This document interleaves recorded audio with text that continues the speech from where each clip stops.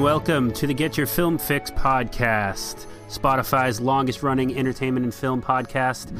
I am Lee Carlo with Chapin Hemingway and Jeremy Fisk. Yes. I don't know. Could be. Yes. And today we're going to be discussing another potential fixie contender, Park Chan-Wook's decision to leave. Guys, it is that time of year where we are especially guarded with our opinions on the movies that we see. The fixies are about 25 days away, and why is it that we're so guarded? Do we think like on fixie day we're just going to be like, what? You actually love Tom Hanks in Elvis? It's a good question, but it's sort of just become a tradition where we don't want to reveal anything that could hint at the order of the potential order of our list. So we'd lie. We straight out lie on these podcasts. So we have to discuss these movies in part because we want to keep churning out some pods in the meantime, keep everybody excited about the fixies. But also, I think last year especially, we learned a pretty valuable lesson in that these conversations are important in shaping our opinions of these movies and placing them appropriately. We ran into something with Worst Person in the World last year where we all saw it really late and weren't able to discuss it before the fixies. And then after the fact, we wondered if maybe we all ranked it too low. So we've got to talk about Decision to Leave. We've got to reveal our opinions to each other. And before we get into that movie specifically, I want to start here because I was looking at some things from past years, and I just find it interesting that if you take a look at the Oscars Best Director winners, Jane Campion, of course, won last year. Prior to that, Chloe Zhao won for Nomadland. And then before that, you had Bong Joon-ho. From 2014 to 2019, with the exception of 1 year, 2017, 3 directors won all the Best Director awards. Alfonso Cuarón, Alejandro González Iñárritu, and Guillermo del Toro, all from Mexico. It was, a Mexican wave at the Oscars. Their movies did really well. They all won Best Director in that span of time. Damien Chazelle was the interrupter for La La Land in 2017. And now, I find it interesting that 2020 and 2021, we had Asian filmmakers in Bong Joon-ho and Chloe Zhao. At the Fixies, we've had both of them obviously won Best Director, and their movies, Parasite and Nomadland, won Best Picture. We've talked about movies like Burning, Minari, Park Chan-Wook himself with this movie, Decision to Leave, The Handmaiden a few years ago. He's probably best known for Old Boy, which goes back to 2003. Hirokazu Kurita won the Palme d'Or in 2018 for Shoplifters. He has another movie this year called Broker, and it seems like we're in a little bit of the midst of a Asian wave, more specifically Korean filmmakers really making noise, to American audiences. And I'm wondering if there's something you guys can attribute to that, specifically with the movies. I know that the streaming has offered us accessibility that didn't used to be there, but is there something about these movies that's making them so accessible, especially if you consider the fact that those films from the Mexican filmmakers, Cuarón, Iñárritu, and Del Toro, were all English language movies with the exception of Roma. And all these Korean films and Asian films are mostly subtitled.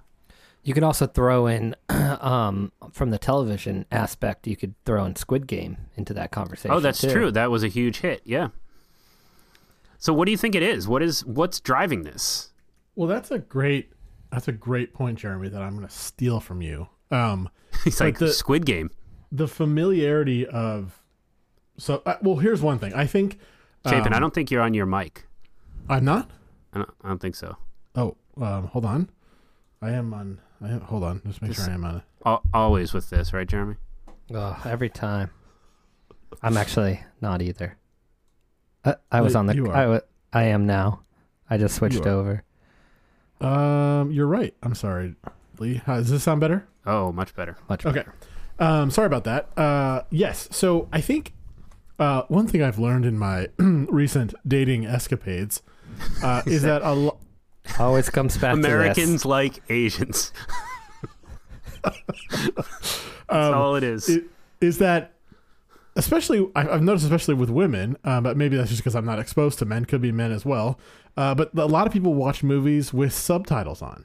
Because that's an option with Netflix and Amazon and all those things. Like even English language, you're even saying? English language. And like there was an double article watching. about this recently that made some waves around the internet. So why? Yeah, I mean, I would is tell that? those people to, I would tell those people to get a better fucking sound system, personally. But that's fine.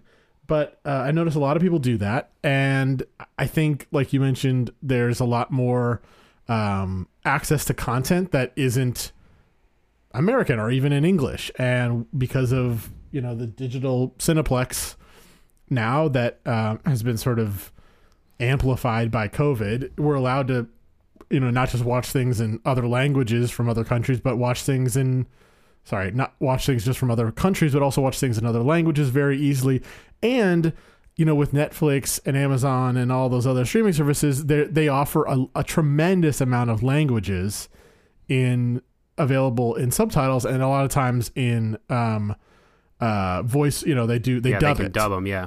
And because of that, you release a movie like Parasite, and I think one thing I remember and that we discussed about that film is sort of how universal the sort of themes were, but also you can watch that in any language you want, and thus it becomes quite easy to make that content accessible. And I think there's something that's really important. And also this, Koreans are good fucking filmmakers. I looked at this movie and I'm like, holy shit, these guys are just so good at just aesthetically making good looking movies, and they have a style.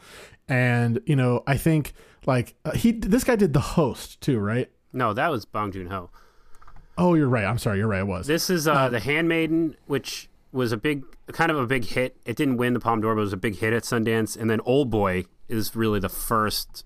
And if you think about it, one of the big Korean movies that really made waves in the United States, at least that I can remember. I do think streaming has a lot to do with that. I think when Jeremy and I were living at 16 Dudley in Cambridge, rest in peace, to that time period. Obviously, the building is still there. As far as we know. But I burnt it down. We used to be able to explore Asia, as it were, because we were able to get foreign films delivered to our house. And now that everything is streaming, it just opens up everyone to new material. And so whereas you might not find Old Boy interesting in the video store when in 1995, hearing it recommended and people seeing it on Netflix makes it. 1995. What year do you think Old Boy came out? No, I just mean a movie like Old Boy. Yeah, saying in 95 it wasn't streaming. I mean, if I may answer the question. Yeah. And it's a simple answer, but I think it's true. And I'll go back to Squid Game for an example. I think it's just, these are, like Chapin said, these are good fucking movies. They're good fucking programs, and it's word of mouth. People are discovering them via streaming, but why did I watch Squid Game? It was because I kept hearing about it over and over and over again, and everyone's saying it's great, and I'm like, I gotta check that out. It's a cultural thing. You just gotta, it's hard to walk through life and not have watched Game of Thrones when it was streaming. It was hard to walk through life when Squid Game came out and not be interested and check it out because of the word of mouth. Especially, for us. I mean, because movies for us are a little different because we're going to see them because that's what we do. We watch movies, we try to figure out the best of the year, and they're always sort of up there. So I think even back in the day of our Netflix being delivered, we were seeking these out. If they were, up for an Oscar and up for a Golden Globe or whatever, we'd be like, oh, that's interesting. Maybe I'll try that. But the accessibility is certainly helped. I mean, it makes sense. These movies have actually always been good, but it's just so much easier to see them now. I mean, Jeremy, you were over here the other day, and I was showing you my 15 websites I have to find when stuff is going to be streaming and where. And your 15 Asian websites, all my that I had open, and that stuff. Even if a movie like Decision to Leave, let's say even in 2003. or a movie like Old Boy, which, did have some theatrical release and some word of mouth in the States, you had to figure out a way to find it, which, may have been on the internet, but also like maybe in the newspaper or something to like, yeah, I remember to find where to see these movies. Lee, how did we do that with the independent movies back in the day when we ended up at weird movie theaters at the middle of the day? I just remember, the newspaper just had like all the local theaters in the showtimes. You know what? I never quite got jerking off in a theater. Well, haven't tried it in enough theaters yet. All right, so let's move into Decision to Leave. So this is a pretty complicated movie. I don't want to get too wrapped up in unraveling the plot because I think that will make this podcast complicated when you add, the Korean names and all of this and trying to organize our thoughts in that way to relay it to the audience. I think it's important that people see this movie at least once because it might take a second viewing sometimes to kind of understand all the plot points and moving pieces. But I want to know let's start here. What stood out to you guys? And when you're watching a movie like this, in particular, maybe like a police procedural or a very specific genre film, what are you looking for to set it apart? And what was it in this movie, or was it anything? I don't know what I was looking for, but I could tell you what did, and it was the cinematography and the editing, and the pacing of this film. It's so innovative and different, and the decisions of where to put the camera and all that stuff. It was, it brought attention to itself, but like in the best of ways. Yeah, that's a good point. It was showy, but it was also like really creative. Like there was flashbacks within the present. Yeah. He was like moving in different time zones that he really couldn't have been in, that he's just thinking about. You put a camera behind a dead guy's eyeball. There's the way the transition from scene to scene. It was it kept it intriguing. It kept it interesting, even if you got a little lost in the plot at certain times, which I certainly did. I echo all of that. I think the storytelling is really innovative. It's such a rich and deep and complex script as well, which I really appreciated. And much like Parasite, it would be easy to get lost in the complexity of the language and I know sometimes like you lose track of characters or whatever, but I just thought this was expertly written. I also really love the performances, specifically Tang Wei. Yeah, so good. Who yeah. I liked a lot in Michael Mann's Black Hat. And she's also she's the star of Black Hat. She was also, what's her big movie? Is like a Wong Kar-wai movie. Lust Caution. Oh no, yeah, not Wong Kar-wai. Yeah, that's Wong Kar-wai. No, Lust Caution I think is. Is that Ang Lee? Ang Lee. Yeah, it is. You're right. So I didn't pay attention to who directed that one. Is there a lot of nudity in Lust Caution? Yeah. Yeah, I think so. The title literally is like Lust. Caution. Caution, don't Caution, lock yourself there's in a your lot of bedroom, lust in here. And also Park Hae-il, is that how we're saying his name? That sounds right, yeah. My first time watching this, so I'll tell you guys why I watched this twice. The first time I watched it when it first was released on Mubi, which is where everybody can find this if you have a subscription. And you can rent on Apple. And yeah, you can rent it on demand. I had the same thoughts as you guys. This is incredibly shot. It looks great. Obviously the stuff he does with the camera is cool, but just what Chapin pointed out, the general aesthetic, the color palette and the lens choices and all of that stuff just looks really rich and cool. And thought that was great. And I enjoyed the story. So it's a police procedural where basically in simplest terms, the detective falls in love with one of his suspects. But it's not as black and white as... Yeah, it's not as cut and dry as that, yeah. He just falls in love with her. It's very... mysterious, and the characters are mysterious, and their motives are mysterious.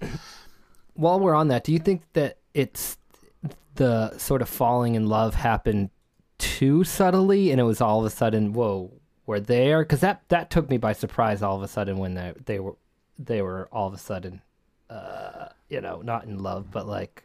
No, I think immediately you could tell like he was off his game because of her, and that we've seen many times. But the direction this movie goes and what they do with that, what Park Chan-Wook does with that, I think is what makes this movie interesting. But I left my first screening of this and I was like, okay, that was good, but like I know I missed something here. Like I know this movie is better than what I just experienced. And so a little while later, a couple weeks later, I watched it again and like it all struck me. And part of that is just, putting more of the pieces together that the second viewing helps with, and understanding the threads.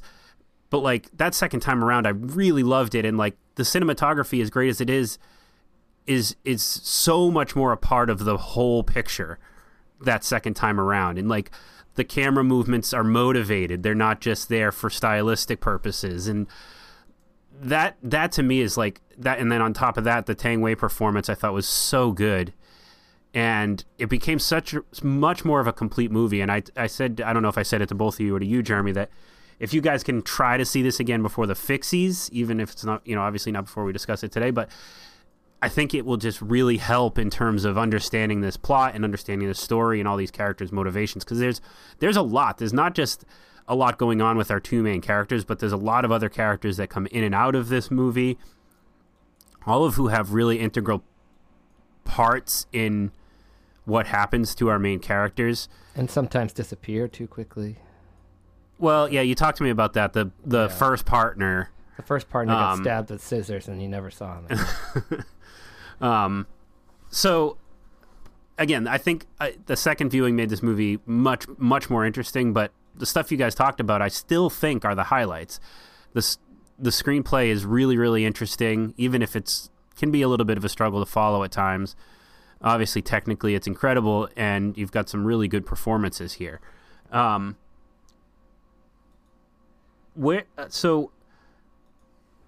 how do you guys think a movie like this fits into what we were talking about in terms of American accessibility? Well, I think you could actually weirdly go back to the police procedural of it all, where for American sensibility, you're looking for a certain rhythm in a police procedural, right, where you might not necessarily get that in this one.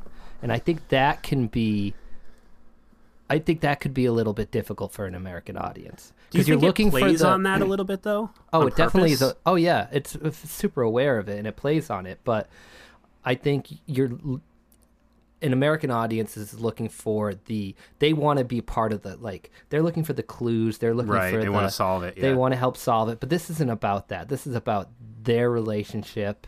It's not about the murder. It's very much about, I guess their relationship, but more about his grasping of what he wants that relationship to be versus what he's supposed to do as a professional. I mean, there is, though, really cool scene that is a little bit more formulaic in terms of like solving the mystery when he gets the phone and sees the amount of steps on it. Yeah, that's very, yep. And like that was such a cool scene, and like that's right about at the midpoint of the movie, which uncovers like the first of many. I don't know that they're mysteries in this movie. You kind of know who does it the whole time, who did it the whole time. But it's more about like, and like that's the interesting thing about this movie is that our main character, who Jamin said played by Park Hae-il, his name is Jang Hae-jun, is a good detective and like pretty quickly figures out that Song So-rae, played by Tang Wei, is the murderer. But like it's all about him like choosing either not to believe it or like eventually deciding to help her get away with it and telling her what she needs to do to hide evidence. And like that's the interesting thing about this movie is it's not that there's a mystery about who did it. It's that the cop does know who did it and can't figure out how to broach that. Yeah, and also that he's sort of taking a blind eye to his instincts a little bit. Oh, see, I think I disagree with that. I think he was wrestling with his instincts because his instincts were telling him that this woman who he's fallen in love with is the killer, and he can't. Isn't that kind of the same thing? No, because I think he's not denying it. I think he knows what she's done, and I don't know. Like, she kept saying after the second murder, spoiler alert, that she did it so she could like meet him again or something like that. Like, which I didn't really buy. I think she's sort of like a Black Widow type character, right? Where she marries men and collects a little the money bit, or something. Like, I didn't quite. So, well, enter a little bit of spoiler territory yeah. Well, here. Okay, yeah, please, because you've seen it twice. That's where I got confused too. What was her ultimate motivation? So I think there's a couple ways you can interpret it. The way that I saw it is that I don't really so in the end, she ends up killing herself, and I don't really totally understand why she decided to do that, aside with her obsession with his obsession. So in other words... Also, what a brutal way to kill yourself. Jeez. Oh, I know. So that's when she moves to Ipoh, which is the town where the detective moves back to kind of start a new life after this first murder, and they encounter each other. She's remarried, and then her new husband winds up dead. And then we learn that she basically got somebody else to kill her husband by killing that person's mother, right? Who she was caring for. Figure, yeah. And then she kills herself, which basically like puts our main character in the position to like always have this open case, which he's like obsessed with all these open cases. He has them on his wall, and like she's just this like, eternal open case that he has that is unsolved for him, and he's just stuck with. And she's just like obsessed with that idea of attention to the point. Then she goes to that length. That's what I grasp. Now I don't know, like on some aspect that feels a little far-fetched that she would go to that length, but I don't know how else to interpret it. Yeah, that's the part that left me like, I don't quite understand motivations in this story. Like, these are huge stakes that she's putting herself through, but it has to do with her past too, and escaping, was it China? And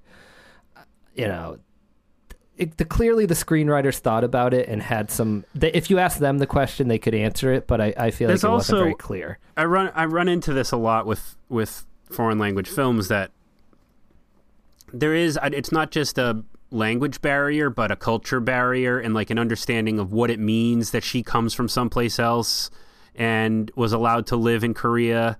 Like, there might just be a very obvious understanding of what that means for someone who lives in that culture that we don't understand. And that's going to happen with these types of movies. And, you can remedy that by reading up on it or whatever it may be. But I think sometimes those, loose threads are tough to grasp because of that. Yeah, I mean, I kind of wish we could figure it out, and it would make me feel better about this movie. I mean, I still really enjoyed it, but I think those questions are the things that left me wanting a little bit more out of this. Like, unlike Parasite, which I just felt was like perfect from beginning to end, motivation wise, screenplay wise, acting, but also far less complicated of a script too. Right. Like, well, that's a little bit of the trick here too. It's less complicated in the way that it sort of takes place all in one place, I don't but know if also it's necessarily less I mean, in a way, it's more complicated because it dealt with like socioeconomic things. Well, I think that it's this one didn't. complex, Yeah, but it's not complicated. Okay, I yeah. see what you're the saying. script isn't, and like like Park Chan-Wook, I think is has a sharper edge than Bong Joon-ho, and like fucking Old Boy. I mean, Old Boy's insane. Yeah, it's just crazy and a fucking awesome movie. But to me, you know what I think ultimately is that this movie is just about love and this love story and the weird, crazy things it makes you do. yeah. And ultimately, it's set amongst this cop procedural, which I think is a great setting, but I don't think is super important. Ultimately, like the sort of the cop part of it is not super important to what Park Chan-Wook is trying to say with this movie, which I think is that all these things that love can do to like blind you to things and make you do crazy things, and I mean, they never consummate their love, right? They never fuck, do they? No, and it's like, there's a very complicated once. There's a very complicated aspect of this movie where Tang Wei's character says that he confessed his love to her, which he never did in so many words. Like, he never said I love you, and he's confused by it. He's like, when did I say that?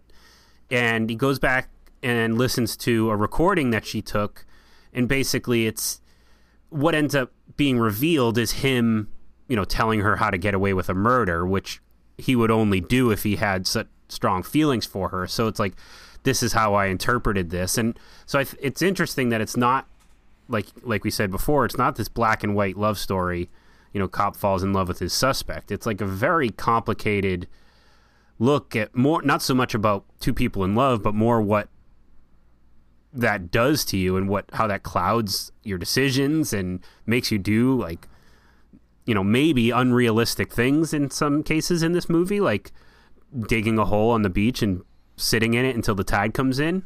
But do you also think that's another one of those cultural things where it's like in an American police procedural like this, they would just either have sex or when he says I never admitted to the love part, it seemed like it meant something else in this. Like admitting your love was a bigger deal than anything else you could do. Well, there's obviously something there because Zhang Heijun is married. His wife doesn't live near him in the first half of the movie, and then he moves back to live with her. So there's that complication of him falling in love with someone else. And then so Song-se Ray is married. She keeps killing her husband. So like there's definitely something there like this that's forbidden about what they're doing. Yeah, not the killing, but the affair part. The affair. You can't just cross that line there. You can't have an affair. Yeah. Murder though. Go for it. Yeah, I think that's another thing that makes these films so interesting to watch is that they are a little bit of a insight into a culture that, like Korean culture, much like Japanese culture and Chinese, they're very homogenized, right? There's sort of a, I don't know, like there's not a lot of other influences on them. I mean, obviously there is, but you get this kind of like Korean sense of culture and duty. I forget, was it in this movie where like somebody comes to them and confesses and says I failed, something, is that in this film? And he's shamed. He says I'm ashamed for the things that I did, and he like begs forgiveness from the cops. That's in this movie, right? No, I know what you're talking about. That's not this movie though. Oh shit. I know exactly that. It's a movie we talked about. Yeah. All right, we'll come I back. must have watched it really recently. Okay, well, I apologize for that. Never mind. So, but I do think it's an insight into Korean culture, much like Parasite was. And I think what's interesting about that, it just makes it like just a whole nother level of watching. And so when you watch like such a competent film like this that, has all the elements that we always talk about, but then you also see this society that you don't usually get to see. It's so interesting. And I think this movie is a little more I don't want to say realistic, but it's a little bit more set in a real world than Parasite was. You know, Parasite was a little fantastical. I mean, although you had those social, economical aspects of the story, you know, there's sort of a heightened reality there. Where this movie is set much more in sort of, I don't know, a realistic real world, and thus you get like and what I love about the translation of this movie when they talk about things like the grannies, right? Like that's not something that really makes a lot of sense to us. Granny number one, granny this, and like that's not something we say. But then I love the way that they translate that just enough so that you get a sense of what they're trying to say, but then you also understand the way that they talk about older people and older people culturally, and the way people like sort of volunteer, and I think that's so interesting. Like instead of just totally wiping out any sort of cultural norms, they somehow are able to capture that in the translation. I love that. So this movie is mostly like pretty gritty and dark and like definitely like mysterious and but even at times funny. Noirish. But that was my question: is like, what do you guys think of the humor in this movie? Like off the top of my head, the character that Jeremy was referring to earlier that just kind of disappears is our main character's partner, and the whole first half of the movie he's obsessed with what they're allowed to expense for like lunch and everything. And it's actually one of like your first clues into our character's kind of affection for his suspect. Right. Like the nice sushi boxes. He keeps buying these sushi boxes. Send me one of those. Those looked amazing. And he keeps being like, "Can we expense those? That's the deluxe box." And he's so obsessed with this. There's these two murders that they're trying to solve. This like high profile one that their boss wants them to take care of, and then this new one that the detective is obsessed with. And all his partner can think about is what he can expense for lunch. And he keeps getting pissed about it. And like there's all these little things throughout that, especially the first half of the movie, that I thought were so funny. And I'm like, this is somehow still falls into place in this like really neo-noir type of movie. Yeah. Yeah, to go back to the cultural thing a little bit, like when you're talking about the big murder, when he finally catches that guy up on the roof, there's this moment of like he's like, he's pointing a gun at him. He's going to kill him. Then the guy, what does he have? A knife? Oh, he has the scissors. He puts them to his own neck. And then the guy's like, puts down his gun to spare his life because he'd rather him not kill himself. And then he's like, oh, just tell her, you know, I did it all for her. I loved her, whatever. You know, there's a lot of, it's just interesting. Like, I think in an American movie, you know, you would never see that scene. That would he would does not say be. earlier. You learn earlier that he doesn't say it, but somebody says about him that he'll refuse to go back to prison. They do say that, yeah. But he makes it in that moment. He makes it about the girl. Yeah. And the way they figured it out was because, what's her name? Oh, sorry. Tang Wei. Yeah, Tang Wei just points to a picture of a girl and it's like, oh, he must love her, follow her. And it's all these like the relationship and the love is the catalyst, or is the thing that the line you can't cross here. Yeah. Right. An obsessive love. In right? like a way that you wouldn't, it would be easily be crossed in an American movie. But I also think like culturally it isn't that weird. Like you look at like McDonough's movies, which is, there's also cultural and oddity references in those that we kind of just we just go along with a little easier, I think, than in a foreign language film. Well, I think when you have the two things combined, the language barrier and the cultural barrier, both things kind of become more difficult. Right. Oh, really? Because I don't agree with that. I think it's the opposite for me. To me, like, this guy could have done, you know, he could have showed me that scene in Old Boy and said, you know, this is a Korean delicacy. And I would be like, oh, okay. Not like Martin McDonagh trying to make a movie about Middle America and completely Well, I don't think he's failing. talking about that. I'm not I think talking he's about that. like, I'm Banshees. talking about You're not talking about the worst movie he made. No, I'm talking about like Got in it, Bruges, where like there's this code that you just can't kill little kids, and if you do, you have to kill yourself. Well, that's like, not an Irish thing. That's an assassin's code. Yeah, Everybody well, knows that. still, there's a cultural Obviously, you're thing. obviously not an assassin, Jeremy. You didn't get the code. memo. Or I'm a really good assassin and pretending I'm not an assassin. Well, no. I mean, if there's like one of the bonuses of being an assassin is talking about it. Not on a public podcast. That's you awesome. can't do that. Come on, guys. Well, we don't have to worry about it. I don't kill children. Lee just takes out.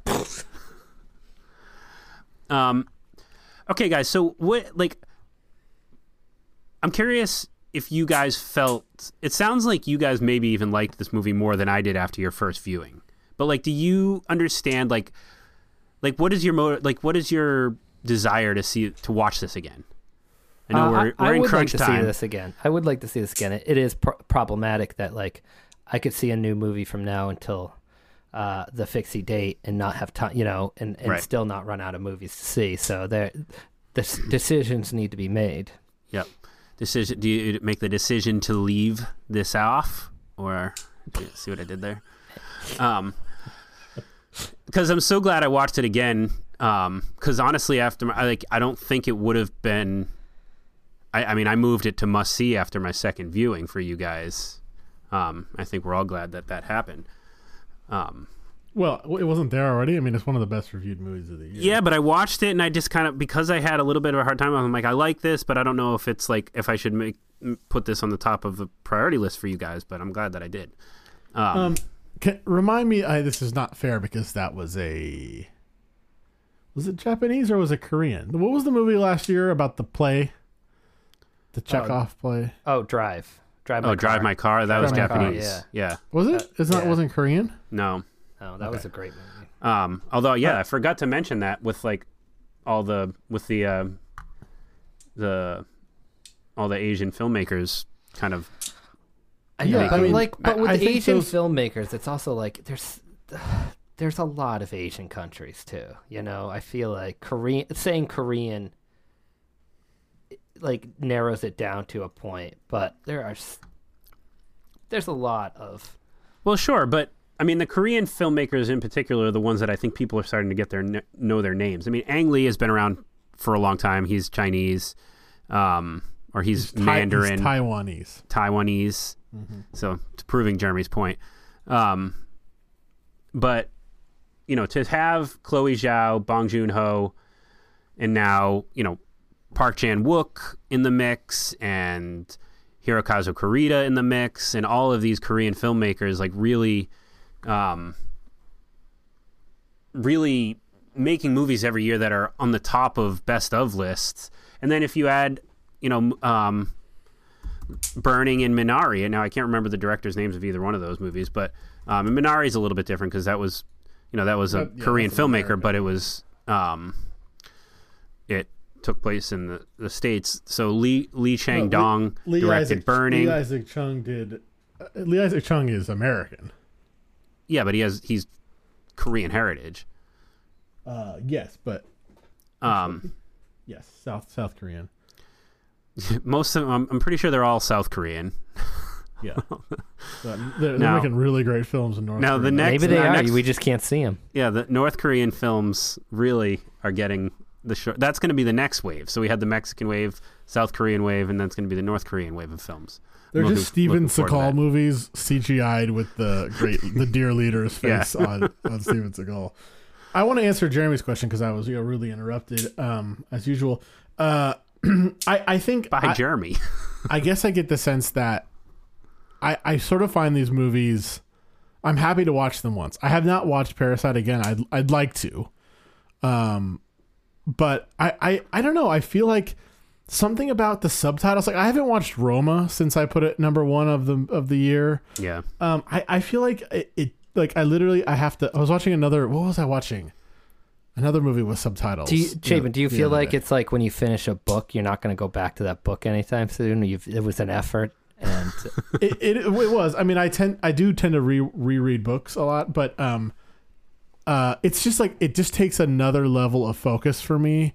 I forget, I was like watching something the other day and I like was trying to have a conversation with someone. I couldn't because I was watching a movie with subtitles. It might have been this, but Wow. I just have to focus on a way that I don't have to in other movies and movies that are in English. And so I feel like I pay pretty close attention to them. And when I don't, I like rewind them, and I'm pretty good about that aspect of it. And so I think I don't have a huge desire to like or need to revisit these movies. It's not that I don't like them or anything, but I get a pretty good complete feeling. And also like I think there is something, and perhaps it speaks to your opening question, Lee, the sort of international appeal of these, or the bicultural, the bilingual, multilingual appeal of these movies, is that they are, I wouldn't say simplistic. I do think Parasite is simplistic, but in a good way. But this film and the other ones you mentioned, they are just sort of engineered in a way that makes them very accessible. Yeah, it's true. And like if I don't know, like, can you guys imagine like a Terrence Malick movie translating well into a different language? Like, I don't really think so. That's a good point. Do you know what I mean? Like, I don't know how well that would play. How's Malick doing in Korea? Yeah, it's a great point. They're just like, why is that guy wandering? And then that one's wandering. And then that one is. Your rewatch point is good, Chapin, because when I rewatch most movies, like, it's on and I'm really kind of just like, it's not necessarily in the background, but I'm like paying attention to like specific things. I'm like, all right, let me look at like how this scene works. So like, let me look at the acting this time, and it's much more of a casual rewatch, where foreign language films is almost the complete opposite for me. Like the second one, I'm like, all right, I got to figure out what I missed on this, right, if I felt the need to rewatch it, which is what happened with Decision to Leave.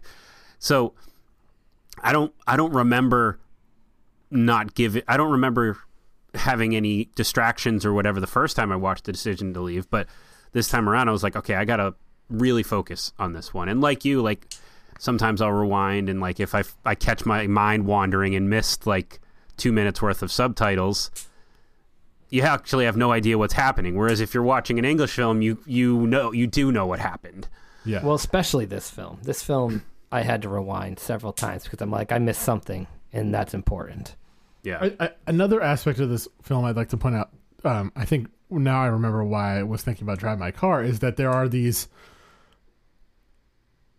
to your point, Jeremy, weirdly enough, like the sort of like rise in general of all these different Asian cultures. You're right, they're all very different, but they are close and they mingle a lot. And so you've got the aspect of language being a key plot point here. So one thing I just loved about this movie, and I think speaks a little bit to sort of like, how sort of forward-thinking Asian cultures are in terms of technology, their use of the cell phone and how the cell phone works is integral to the plot. And specifically, what I found really interesting is when she talks into a translation app in what I would assume is Mandarin, and it translates to Korean. And we dealt with that same but we dealt with that same phenomena in Drive My Car, where you've got this production of The Seagull being done in 3 or 4 different languages: English, Korean, Japanese, and you have all these different people speaking these different languages. And it's not anything odd. It's not like that's just how things are. And I thought I think that's really interesting, and I love that aspect of it, because I feel like, I mean, maybe that kind of maybe we have that with Spanish, and how much Spanish language is integral in our culture, but it's not quite the same thing. Yeah, and I also think it was really that the scenes you're talking about was really well done in this movie, because when you're watching it, I don't know that if she's speaking Korean or Mandarin. So the way that is kind of explained to us and shown to us in many ways throughout the movie, and like also a lot of times reiterated throughout, like anytime she meets somebody new, she talks about how her Korean isn't very good. And like it's constantly there to remind us, like, right, oh yeah, she speaks another language. We're just seeing the subtitles, so it could be either. Right. I'm not going to pretend I can tell the difference between Mandarin and Korean. So it for that to be so clear in this movie is another really, impressive notch in Park Chan-Wook's cap here, because I don't do you think that when they're making these movies, they're thinking about the American audience? Like, has it gotten to that point? Or, no, I don't think so. Is the Korean audience stupid too? So they're like, I just think it's a indication of just a great filmmaker. I mean, like, if you remember what old fat Hitchcock said about a great movie is you should be able to watch it without the sound on. And I think, the Spielbergs of the world, those who are heavily influenced by those. What? You almost just said those of us. Yeah, those of us like Spielberg. Yeah. Those of us brilliant filmmakers like Spielberg, Hemingway. We just basically make movies that can be watched with the sound off because they're so. And so, no, but I do think that speaks to a.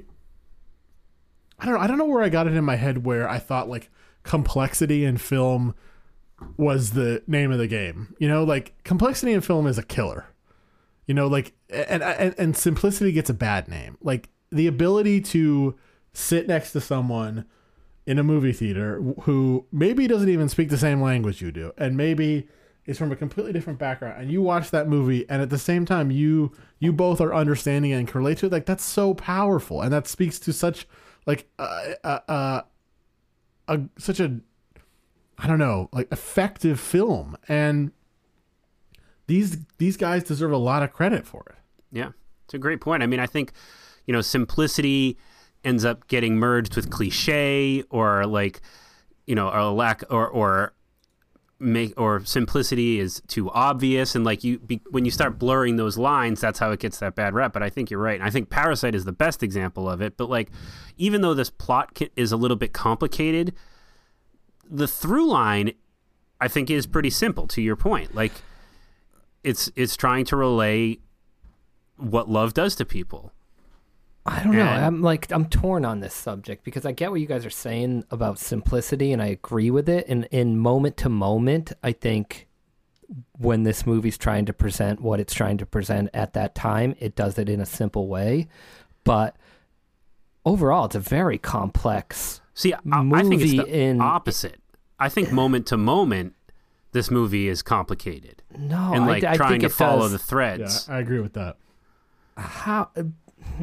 Because there's all these different moving pieces, all these characters coming in and out. You're trying to solve the mystery of these simple murders. Is just that it's about love. Ultimately, I'm talking about. I think the theme and the through line. I'm going back to like Hitchcock and what Chapin's saying, like how it's presenting the material and being able to see it with the sound. Yeah, I don't know like, I don't know that this would work to that extent. Well, what you're talking about with the translation and the phone and like using those moments to like be able to tell the audience that they speak two different languages. But I just think he portrays that very clearly. I think that's a different point in terms of what Chapin's saying. Like, that's just good storytelling. Like, that's just using all the tools that you have. That's what I'm sort of going towards, is the storytelling aspect of it. The storytelling is complex. I think the themes are pretty universal, and like the mechanics of the storytelling, I think, fit into that. Look, nothing's going to actually pass the Hitchcock test, obviously, but like, challenge accepted. But like, this was something Jeremy's favorite teacher at Emerson, Bob Weinstein, asked us to do, and Bob Weinstein was your teacher? Just asked us to write a script with no dialogue, which I did in The Brilliant Camouflage, my first And then film. he became the producer of Miramax. Whatever happened after that? Yeah. Well, Bob's doing fine. Oh, Bob's Bob's great. He's got Dimension or whatever it is. The Weinstein Company. Dimension. Dimension? He's got Dimension, unlike his brother who has... Oh, God. Too soon. Got another 16 years. Yeah. So, Jeremy, you did not. Okay, yeah. So, look, ultimately, Yeah. Good final point there, Chapin. No. I look. I don't know that I'm articulating that very well. I just think like these movies are the ones we've just discussed. Maybe not Drive My Car. Drive My Car is a little more complex, I think, emotionally. But these films, these Korean films, really speak a simple emotional language, and they may be complex in the storytelling methodology, but the emotions that they convey so well are very universal. And like, I think, Jeremy, one of your favorite genres, the mic's blocking your face, so it's hard to make eye contact with you, but one of your favorite genres, the movie that deals with the American identity, movies like that, like they may be of interest to people outside of the United States, but they aren't something that I think they can particularly relate to. And so much of our great filmmaking is rooted in that. And I'm glad for it, because I find those films fascinating. But, this isn't about the Korean identity. This doesn't take a whole lot of like understanding of Korean culture to get the emotional beats of it. And I would argue that that's not the case for every movie. Yeah. I think most movies aren't. Yeah. And that's really difficult to do. I mean, to make a sort of universal film, it's almost near impossible, to be honest. That isn't Jurassic Park. Not to discredit Jurassic Park, but like making a film, making dinosaurs scary is not an easy task. I thought it was smart that he had the dinosaurs speak Korean. Yeah, right. The Raptors was... Yeah, it's the... You can watch Jurassic Park in any language. The language of dinosaurs. Categories, Lee. Well, is there a character you'd want to have a drink with in this movie? Yeah. Yes. What's her name? Tang Wei? You get murdered. Yeah, you get murdered. Kill me. Interesting. There's really only two options. Well, what about his first partner? We'll expense Dong Soon Won. I'd love to have a drink with him. He seems like they feel like a riot. Whatever that Korean liquor they're drinking is. Yeah, he's a drinker. Yeah. I love having drinks with guys like that, because no matter how drunk you get, you still look like the sober one. You're not the one crawling over the table at the restaurant. It's sort of like going out with Lee. What? That happened one time. No, it didn't. Jeremy's location corner. Jeremy. A lot of location work here. There's a ton of locations. That's the location corner aspect of this. Is just there must have been many a company moves, because they're everywhere, and how big of a nightmare that must have been. But yeah, on the edges of cliffs. It's more of the amount of locations. I wonder what how many shoot days this was on location. Must have been a lot. Well, at least I do know that like Chinese films, Hong Kong films, at least in the days of John Woo, were incredibly long, like 100+ days for like The Killer and Hard Boiled and stuff like that. I don't know that obviously China is not Korea, as we've just established, but they're all the same. So obviously this was 100+ days, Jeremy. There's your answer. There we go. I mean, yeah, that seemed like it would have been difficult. Okay, Chapin. You don't seem particularly grumpy today, but no, I'm sure. I've been in a great mood. Yeah, but so it didn't take long. Already. Ridley has been wanting to sleep in Daddy's bed. Don't let her. And I have caved a couple times in the middle of the night when I have almost no self-control, and I'm a little bit tired now, but it's okay. It's nice to have a cuddle with your daughter, but like, Jesus Christ, Daddy needs to sleep too. Miles comes in every single night. Does he? In the middle of the night, every night. Yeah. And sleeps with you, or do you put him back to bed? No, he stays in our bed. I don't know if it's better, but we don't let Adeline, so we have to go and sleep on the floor next to her. So to avoid her getting used to coming in. I mean, the thing is, like, it was it's turned out to be like, what's the harm? And he's not going to do it forever. Makes him happy. Yeah. There are some nights where he kicks, and it's really annoying, but other nights it's fine. What about sex? Well, that happens every night before he comes in. Like clockwork. Yeah. All right. So this is definitely like, I don't know that there's a particular scene, but there's some cinematic jerk-off material rampant in this movie. Like, for sure. You know what comes to my mind is when he's replaying the first murder and he's figuring it all out, but you could see in his mind like her climbing up the mountain and then like coming across the top and pushing him off and him falling to his death. Also the final scene on the beach. It's just beautiful. Yeah. Park Chan-Wook does these, it's like there's zooms, but there's zooms while the camera is moving, and they're in-camera zooms, and they're very disorienting in a very cool way. I don't know if you guys noticed that, but like, he does it a few times. Yep. The sort of Jaws panning effect. and zooming. Yeah, a little bit of that. Yeah, that same principle where, but it's moving. Yeah, but it's not reverse. It's like they're both moving in the same direction. Yeah, like the Jaws is the reverse dolly zoom, where the zoom is going in, the camera's going backwards, or vice versa. It's the this is they're like moving the same direction. Yeah, yeah. It's cool. So I think that's I love like creative stuff like that. I thought it was really cool. And God, what else? Anytime there's fog in a movie, I mean, God, I always ask like, how the fuck do they do that? Just I can tell more you. fog. I've set off alarms. Location, fog. Set off alarms like 2 blocks away. Because of the fog machines? Yeah. I love that story about Michael Mann when he goes, "What's that big orange light? Turn that off." And someone's like, "It's the sun." That can't be true. Yeah. All right. What else have you guys been watching? Sorry. Go ahead. Well, I told you guys I wanted to rewatch Nope, which I feel like is something that we all probably should do. Lee, you especially, you did not like Nope, or was sort of the least big a fan of it. But I know it's showed up on a couple of our favorite critics lists, people we respect. So I revisited it, as well as this film. And what else did I watch this weekend, Lee?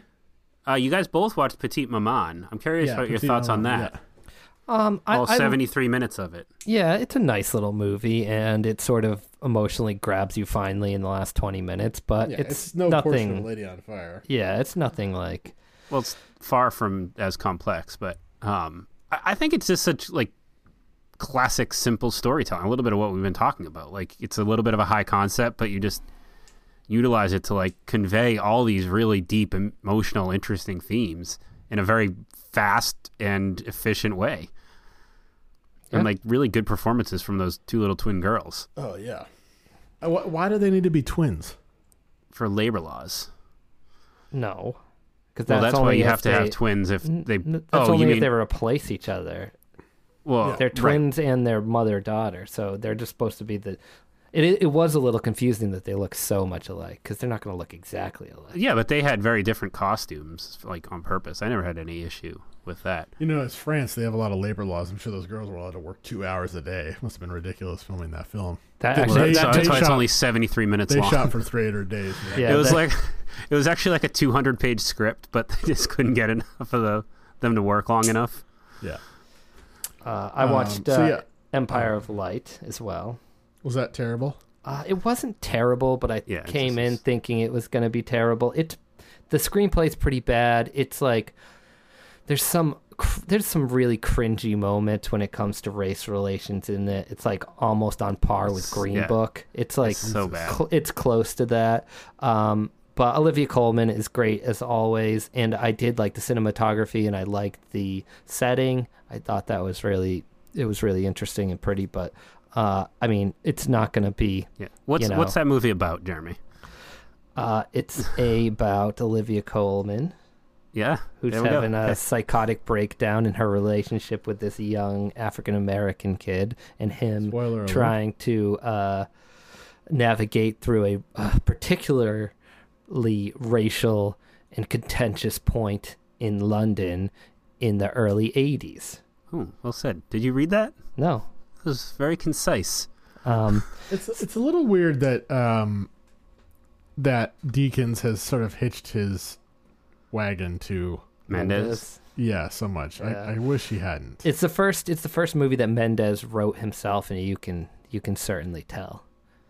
Yeah, he just like wanted to jump on the like, oh, let me tell my story about. It's kind of weird. He got so many good people to be a part of it, like Deakins and Coleman, and Trent Reznor did the score, and he didn't make the worst of the let me tell my story movies this year, because Armageddon Time was way worse than Empire of Light. Big words. Was it his story? Is that why? I think it's supposed to be. I don't know if Was it's he, like. I think it's supposed to be like middle-aged psychotic he woman growing up. He was the black boy. He was okay. Wow, none of it makes sense. And then we finished White Lotus. Oh, season 2. Yeah, I was disappointed in the final episode of that season. Yeah, hold on, I haven't watched any of it. So I like season 1 better than season 2, contrary to popular belief. All right, so unless you guys have anything else, that's going to wrap it up for this episode of the Get Your Film Fix podcast. I wanted to say that we've been discussing more in detail our trip to New Orleans to record the Fixies, and I'm just getting really excited, guys. We have 23 days. 23 days until the Fixies.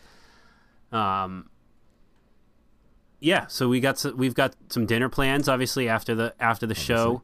The schedule for the day has been released amongst us per Chapin's request. We need voice memos. We need emails. We need to know your favorites of the year so we can discuss them on the show and play them on the show, as always. One of our favorite parts of the Fixies. So you can send those to getyourfilmfixpodcast@gmail.com anytime, day or night. And we will add them to the ever-growing pile that we've received so far. How many so far? Like 4,000 emails. Yeah. We hired an intern to go through them. Yep.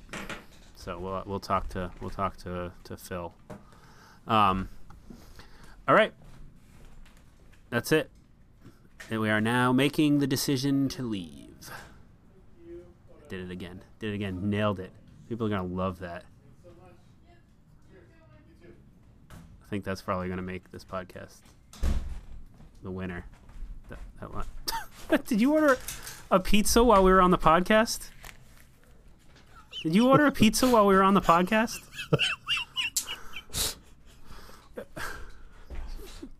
Thanks so much for listening. Leave it at the door like in The Whale? Yeah, she's